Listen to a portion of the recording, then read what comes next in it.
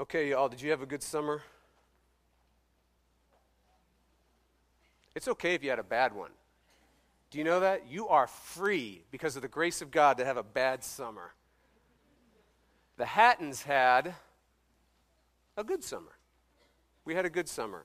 And tradition has it that I give you some highlights on my first Sunday back. And it needs to happen too because I've generally forgotten how to preach. I've forgotten how to communicate. It's been a long time since I've been up here. So we will get warmed up. The first highlight was our trip to Colorado at the YXL camp. It's a high school leadership youth camp for PCA youth. This is all over the country. We went with, our whole family went, and we went with the Smedshammers who are on that leadership team, which is one of the highlights. These folks, this leadership team actually gets together every year. They're leaders in the PCA, pastors, lay leaders, and they get together and they get to dream about God using them in kids' lives. High school kids all over the country, they get to dream about it. They get to pray about it. That was a real highlight. The other highlight, and it's kind of a backwards highlight, was actually driving to and fro in their van to Colorado from Texas. There's one thing that we learned, though, if we wanted to have a sane trip, is we had to separate Ty and Jay. They cannot sit next to each other. There is a no-touching rule. Someone has to be in the middle, and some poor soul had to sit between them sometimes. Right, buddy? Yeah. We also learned that they have the easiest bathroom breaks possible. Pull over to the side of the road, throw open the van, and many a tree has been watered between here and Colorado. At Horn Creek, I spoke 8 times in 8 days on John 17. Remember, we went through John 17. What was the big idea? Knowing God. It was, how do I say it? I sense God's power. I sense God's work in me in preaching it and in the students and in the staff that were there. It was a wonderful, wonderful time together. I enjoyed the students, and I enjoyed a different venue of preaching. I love preaching to y'all. I really do. But I enjoyed preaching to different age groups and at a camp, dressed really, really casual. It was wonderful to have a different venue to preach at, too. Another highlight was one weekend we went to my brother's Pete's place in Oklahoma, and we literally, I'm not kidding, we literally floated in their new pool one Saturday all day and just talked honestly about our lives and our marriages and parenting and our churches and gospel ministry. And then after an all-day talk, we went to Oklahoma City to a really cool restaurant that had incredible local beer and incredible sandwiches. And this is typical Pete, though. He's telling us what to order, and so we try the sandwiches. And you know what he orders? He orders a big plate of cheese fries. That's Pete. For dinner, a big plate of cheese. I don't think we ate anything all day floating in the pool, and he has cheese fries. It was incredible. And then we talked more. The 4 of us have never had such a relationally rich and relaxed time together ever like that. It was so healing, and it was a gift from God. Another summer highlight was long, lazy time with the family, just doing ordinary life. I think sometimes we think we have to have these super extraordinary vacations and lives and experiences with God. And he's about the ordinary. He's about long conversations and just getting up and going to work in the morning and trying to do what he calls you to do in a day and helping somebody when a phone rings and putting something aside and focusing on someone and listening to them. And it's kind of like a man plants seed and he goes to sleep. And when he wakes up in the morning, the kingdom of God exploded. It's kind of like that. And so we had late night conversations, which is just completely uncharacteristic of me. I was talking till 2 or 3 in the morning. I never do that. I never did that when I was single. And so when I had to get up 2 weeks ago early, it was very, very difficult to get out of bed because of these conversations we would have. Another family highlight, and he's here, I'll call it Conversations with Ty. My conversations with Ty over the summer, because we spent a lot of time together, didn't we, buddy? And we had some really rich conversations. One day it's just he and I driving to Academy to get some flag football stuff, and from the back seat he says, "Dad, I want to eat a crawdad." I said, "What? A crawdad, Dad? I want to eat a crawdad." I said, "You barely eat a hamburger. How are you going to eat a crawdad?" Well, he proceeds to tell me how you take off the shell and there's good meat in there and it's good and I want to eat it. And I'm thinking, where in the world do you come up with this kind of stuff, right? So I'm sharing this with Knox, and he's like, "Daddy probably was on SpongeBob, saw a button, hit YouTube, and there was a crawfish there. Who knows?"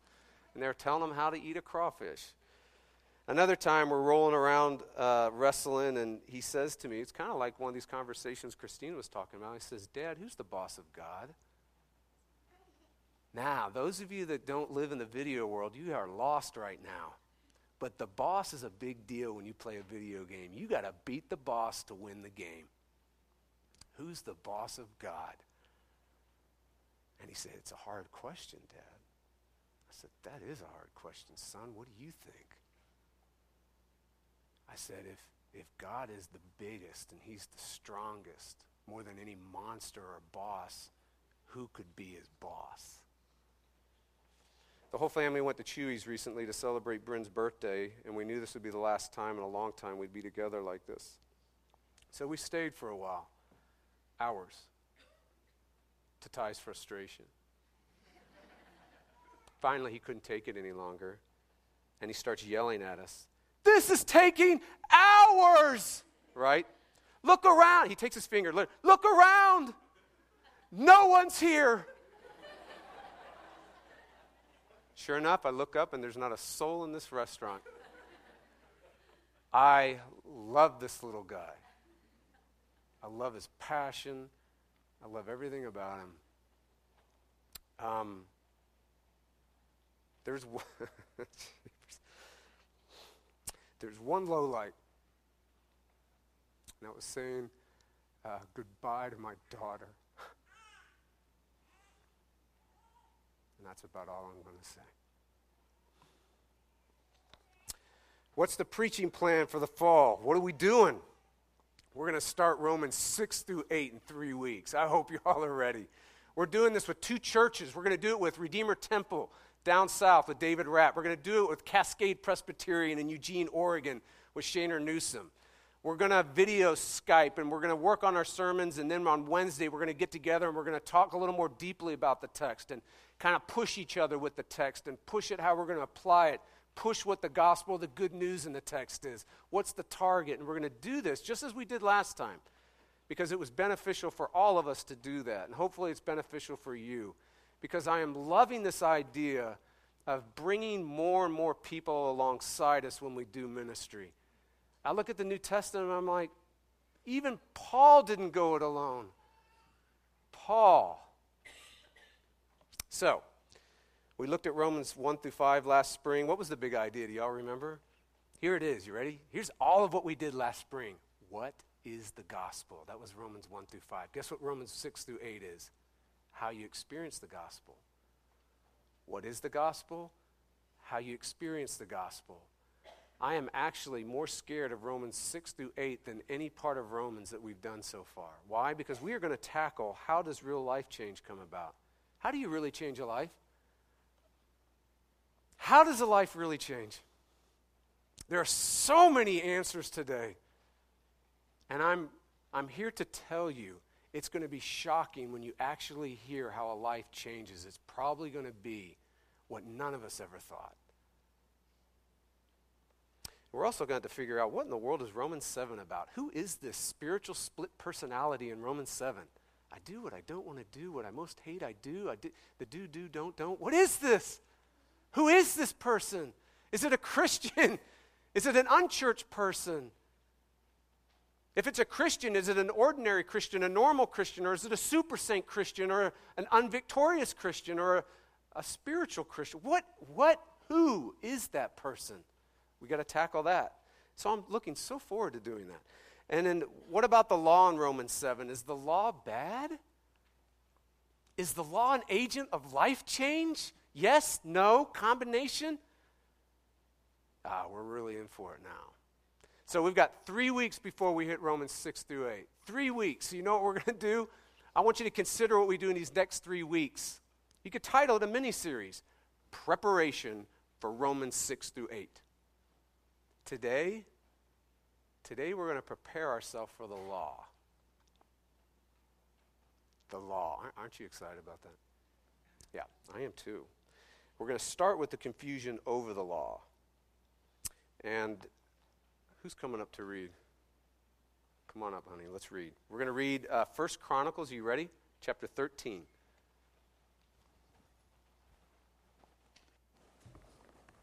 This is page 345 in your Bible, under the chairs. 1 Chronicles 13. David consulted with the commanders of thousands and of hundreds, with every leader. And David said to all the assembly of Israel, "If it seems good to you and from the Lord our God, let us send abroad to our brothers who remain in all the lands of Israel, as well as to the priests and Levites in the cities that have pasture lands, that they may be gathered to us. Then let us bring again the ark of our Lord to us, for we did not seek it in the days of Saul." All the assembly agreed to do so, for the thing was right in the eyes of all the people. So David assembled all Israel from the Nile of Egypt to Lebo-Hamath to bring the ark of God from Kiriath-Jearim. And David and all Israel went up to Bala, that is, to Kiriath-Jearim that belongs to Judah, to bring up there from the ark of God, which is called by the name of the Lord, who sits enthroned above the cherubim. And they carried the ark of God on a new cart from the house of Abinadab, and Uzzah and Ahio were driving the cart. And David and all Israel were celebrating before God with all their might, with songs and lyres and harps and tambourines and cymbals and trumpets. And when they came to the threshing floor of Chidon, Uzzah put out his hand to take hold of the ark, for the oxen stumbled. And the anger of the Lord was kindled against Uzzah, and he struck him down because he put out his hand to the ark, and he died there before God. And David was angry because the Lord had broken out against Uzzah, and that place is called Perez Uzzah to this day. And David was afraid to God that day, and he said, "How can I bring the ark of God home to me?" So David did not take the ark home into the city of David, but took it aside to the house of Obed-Edom the Gittite. And the ark of God remained with the household of Obed-Edom in his house 3 months. And the Lord blessed the household of Obed-Edom and all that he had. This is the word of the Lord. Please be seated. Honey, I'm glad you pronounced that. I thought it was Ohio. That is the better translation of his name. Fantastic. Lord, we ask that you would shine on the page. We ask that you would fill us with your spirit. Would you give us clarity in the mind, realness in the heart? Oh, Jesus, would you show up producing change on the spot? And we ask this in your name. Amen. All right, this is a very unpopular story in the Bible. It's right up there with killing the Canaanites, isn't it? It's shocking. I mean, it makes us ask very uncomfortable questions like, how could God do that? And then what kind of God could do that? It makes us ask, like, what about poor Uzzah? I mean, he was only trying to help. And where's the good news in this passage? Where's the healing and the help in this passage, the spiritual resources in this passage? It's a very difficult passage. You know, the Oxford English Dictionary defines a sermon as a discourse spoken or written on a serious subject containing instruction and exhortation. Number 2, a long or tedious discourse or harangue. Number 3, to utter a serious or earnest exhortation, especially a moral one.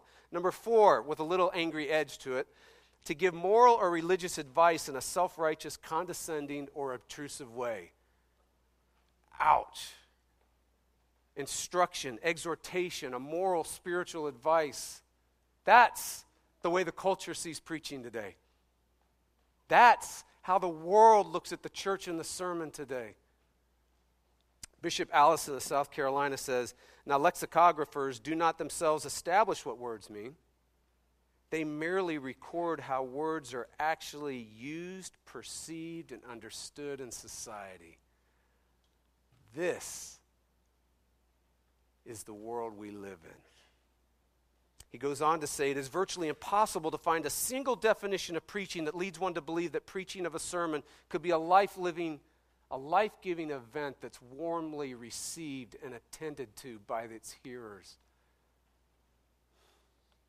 He continues, Native Americans in Quebec call the wooden stick they use to club a salmon to death a priest. A priest. Well, some guys at the gym might think that too, for me. Just a little side note. Could there be a more dire judgment on Christian churches than this? Clearly, we have failed to teach the good news of the Christian faith and have rather reduced Christianity to a tedious scolding. Here's my question, and I wrestled with it all summer, and I'm wrestling with it right now. If real Christianity is good news, why aren't people flooding into the church? If real Christianity is good news, why aren't they beating the doors? Why aren't people beating the doors down to get inside, to hear it? They did in Jesus' day. You might say because of passages like Uzzah and killing the Canaanites. And I want to say honestly, maybe that could be an answer. I mean, it's no accident you take a religion course, the first two texts they're going to take you to kind of disrupt any Christians in there, and certainly if anyone's unchurched, to keep them out of the church. Killing of the Canaanites and Uzzah. It's going to be two of the texts you use. So maybe that's right. Or there are more and more pastors and more churches today that are actually agreeing with the Oxford English Dictionary's take on things in the church and its take on the sermon. In other words, more and more people are not flocking to churches or to hear a sermon today because the church has become a place not where the good news is heard, but where good advice is heard. It's where you get scolded. A sermon is no longer about the gospel. A sermon is about the law. You get a scolding. In his new book, Vanishing Grace, winning author Philip Yancey says the church's use of the law. Now, we're going to talk about the law a lot today. The law, what I'm going to mean by it is 10. God's 10 laws, plus the endless, infinite, exhaustive list that you and I generate called little laws. You live in a family, there are family laws. You live out of you create lots of laws, like the law of thinness. Thou shalt be thin. The law of success. Thou shalt be successful. The law of not what to wear. Don't wear that. I mean, there's all kinds of laws we generate. Cultures generate them. Universities generate them. Churches generate them. They're everywhere. They're little L laws, along with God's capital L 10 laws. He says the church's use of the law today has a huge hand in the church's decline in America and Europe. It's his latest book. It's kind of a shockwave. More and more books and more Christian leaders are even coming out and saying that the church's use of the law today is not only driving unchurched people away from the church, it's driving the churched away. We are unconverting the converted today. One leader says it this way: the church has stirred up a league of burnouts. Everyone's spiritually burned out. Are you exhausted spiritually? Welcome to church. In a book I highly recommend by Mockingbird called Law and Gospel, the authors, they say this: some of the worst historical cases of political sins, like the French Revolution, Nazism, Stalinism, were underpinned by deeply moralistic ideologies. Enlightenment in the French Revolution, purity in Nazism and Stalinism, and a sense of utopian striving in all three. 50 Shades of Grey. Now I got your attention. Right? 50 Shades of Grey. Best-selling juggernaut now film, right? Famously features sadomasochist sexuality. You know that's what that book is about. And the movie's about, right? It had a especially high record book buying and attendance in the movie in a certain part of the country and not in other parts of the country. Highest in the Bible Belt. Not in irreligious, unchurched areas, urban areas, in the Bible Belt. Most of you know this statistic, and you should know it by now. I said it when I first got here 17 years ago. I think I said it in the middle, and now I'm saying it right now. It is well documented, really well documented, that at homes, churches, and denominations that have the strictest laws, rules concerning drinking have the highest abuse rates. Something is seriously wrong with how we're handling the law. We, I mean churched and unchurched. Law, I mean the 10 laws and the endless, infinite lists we generate. What is so seriously wrong with how we handle the law? There are two things I want you to get out of this sermon. This is one of them. Take a nap and I'll wake you up for the next one, okay? Here it is. The law today is not bad news anymore.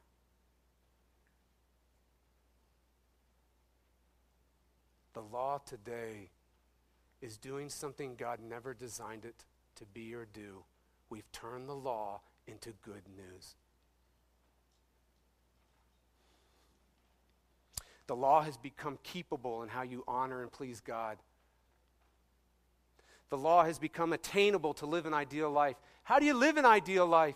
Well, the law helps you, makes you live an ideal life, to be an ideal person, to bring in an ideal world. The law has become achievable in generating maximum human flourishing, blessing in your life. The law has become today life-giving. The law has become an agent of life change. How do you change your life? Go to a list. Go to a law. Use God's 10, but I've got a lot of spiritual ones I can give you on how to fix your marriage, how to raise your kids. How to. We today have an obsessively optimistic look about the law today. And it's killing the mission and culture of the church. It's creating spiritual burnouts. It's hardening unchurched people to the church. It's turning the church's teaching into good advice instead of good news. This is where Uzzah comes in. This is where this story comes in, and it doesn't come here to help hurt us. It comes here to actually heal us. The story of Uzzah is unbelievable good news. So you got to hang with me to see it. Can you do that? Give me 15 minutes, and you will walk away saying, this is my favorite part of the Bible. So let's do it. Look at verses 1 through 8. Have you ever wondered what a spiritual revival would look like on a national level? There you got it. You got King David just became king. This revival is bigger than any Billy Graham crusade that overflowed any major NFL stadium or A&M's new 100,000, Penn State's 110,000, Michigan's 108,000. Packed out. This is better than several months of Sunday services at the 16,000-seated Summit Arena in Houston, Texas to hear Joel Osteen. This is a national revival. Every leader, the king, the leaders, the people, they're all seeking God. They're all trusting God. They're crammed into a town called Kiriath Jearim, 8 miles west of Jerusalem, for one goal, and one goal only, and that's to bring the ark back to Israel, to Jerusalem. And that signifies, as he says in the text, we didn't seek God in Saul's day. The ark is God. We're bringing God back to Israel. This is it's electric. The whole people from all the way, that's why they're telling you about the Nile in Egypt, the promised land that David has conquered, from these borders, they've all crammed into this town, and they are spiritually electrified. All of Israel is worshiping God. All of Israel is wanting to be used by God in the world. All of Israel is seeking to build their messy lives around God. All of Israel is experiencing God. God is real in Israel. These are 8 verses of spiritual electricity Verse 8, and David and all of Israel were celebrating before God with all their might, with songs and lyres and harps and tambourines and cymbals and trumpets. And then, as one commentary says, in 2 short verses, everything is shot to hell. An ox pulling the ark stumbles, the ark tips.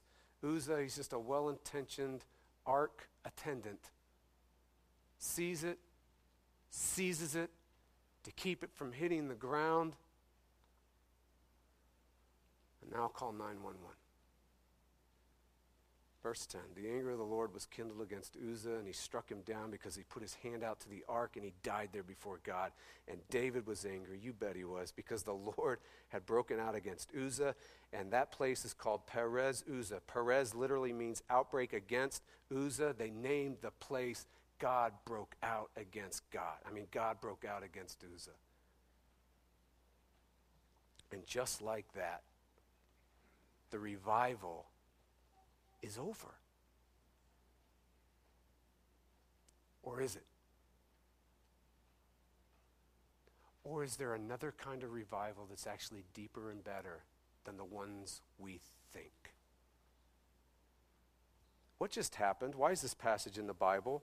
For thousands and thousands and thousands of generations, millions and millions of people to read, to think about, to be shocked by, to be reached by, to then teach to their kids and to have conversations at Kids Quest and Sunday schools.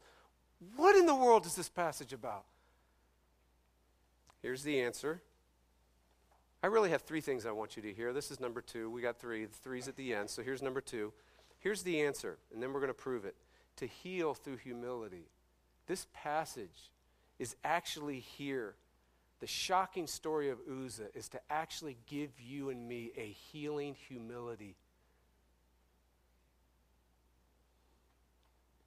David's response is the only response. Did you see that?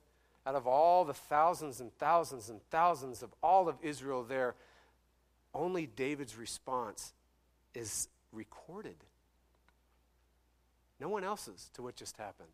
You know what that means? It's the right response. It's the divinely sanctioned response. This is how you and I should respond to Uzzah. You ready? Verse 12. And David was afraid of God that day, and he said, how can I bring the ark of God home to me? Now, it's important to remember that David is the king, and David is a believer. So this is a church person. This is not an unchurched person needing to become churched. This is not an unbeliever having a conversion. This is a Christian's experience. This is a believer in Yahweh's experience. This is actually, as we're going to see when we get to Romans, the ongoing experience of a Christian. David is experiencing the healing humility of the law. Do you know what's in the ark? Do you know what the ark contained? In stone tablets? God's law. 10 laws. Now, those 10 commandments had generated applications that were used in Israel's life in its specific time and its specific place in redemptive history. So there are things that are applied there, but are not applied in chapter 4 of the redemptive story. One specific application of the 10 commandments with respect to the ark was only the Levites can carry it. Uzzah was not a Levite.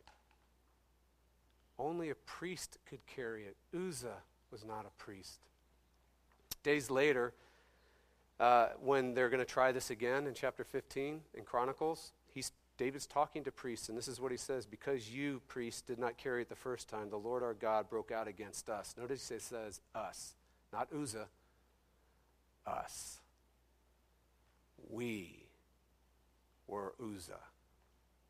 Because we did not seek him according to the law. The law is always good, beautiful, and true. Hear me. We're going to hear that in Romans. The law is always good, beautiful, and true.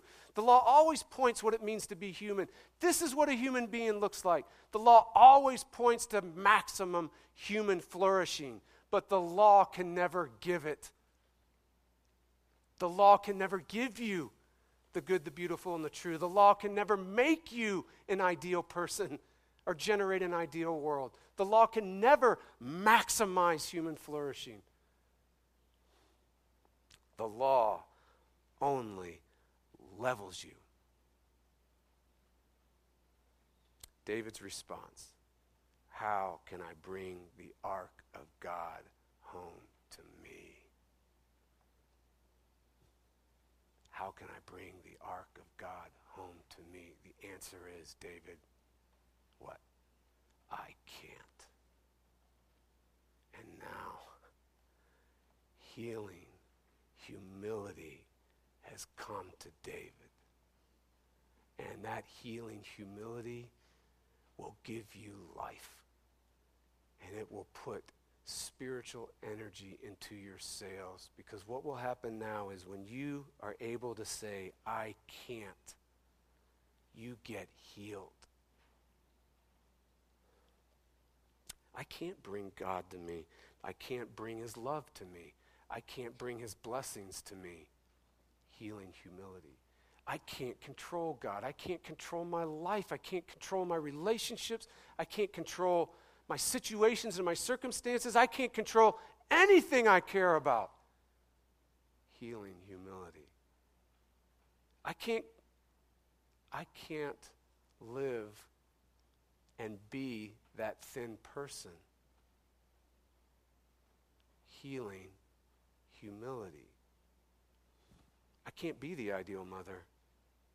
I can't be the Proverbs 31 wife. Which, side note, please don't ever say that to me. I can't stand that. Proverbs, what? There is no Proverbs 31 wife. That's the point. Not how to be one. I can't live up to my parents' expectations, my teachers, my coaches, my professors. Healing humility. I can't even live up to my own image of myself. Healing humility. I can't change my heart. I can't change my life. I can't change me. I can't fix me. Healing humility. How can I bring the ark of God home to me? Answer, the law's great gift to you and me is to make you feel deep down in your bones, I can't. And you get healed by the power of humility. Look at verse 13. So David did not take the ark home into the city of David, but took it aside to the house of Obed-Edom the Gittite. Again, David's response is highlighted here, right? He's how we should respond to what happened to Uzzah. Obed-Edom is a priest. David took the ark to a priest. Now watch what happens when David does this. Verse 14, and the Lord blessed the household of Obed-Edom and all that he had. The last word in this incredible, stunning, shocking story is not the death of Uzzah. The last word is blessing. Life. Flourishing. Maximum human flourishing. Revival. And here's what I don't want you to ever forget. I want you to write it in your Bible. I want you to think about it this week. Don't miss this. The blessing is found in a priest. The blessing is found in a priest. Years later, there's a better priest. And this better priest doesn't just honor the laws of the ark. He takes the place of ark breakers, law breakers. This better priest comes along and he takes Uzzah's place. This better priest comes along and he becomes the worst ark abuser in the history of the world. He becomes the worst lawbreaker that ever walked this planet. He becomes the greatest adulterer that ever lived. He becomes the most heinous sexual deviant that ever set foot on this earth. He becomes the greatest liar. He becomes the worst idolater. He becomes the worst adulterer. he becomes the most arrogant, self-righteous, the person you can't stand the most. He becomes him and more that ever was, the greatest serial sinner that ever lived, ever would be, and ever could be. And God strikes him down. They call the place where he struck down Perez, Jesus. Outbreak against Jesus, the cross. And now, the last word to you, to me, the word that packs churches, the word that people flock to. There is no accident that sinful, messed up people everywhere in the Gospels flocked to Jesus. They didn't run from him. Who did they run from? The Pharisees. What kind of church are we going to be? What kind of culture are we going to have? Good advice or good news? The last word in this supposedly heinous story is good news. Grace, forgiveness, mercy, human flourishing, deep security, an identity that never tumbles or fails or falls apart. Find healing through humility, right? The law's only power, and it's a great one, is to level you, not elevate you. Find blessing in a better priest, because the gospel's power is to elevate you, not level you.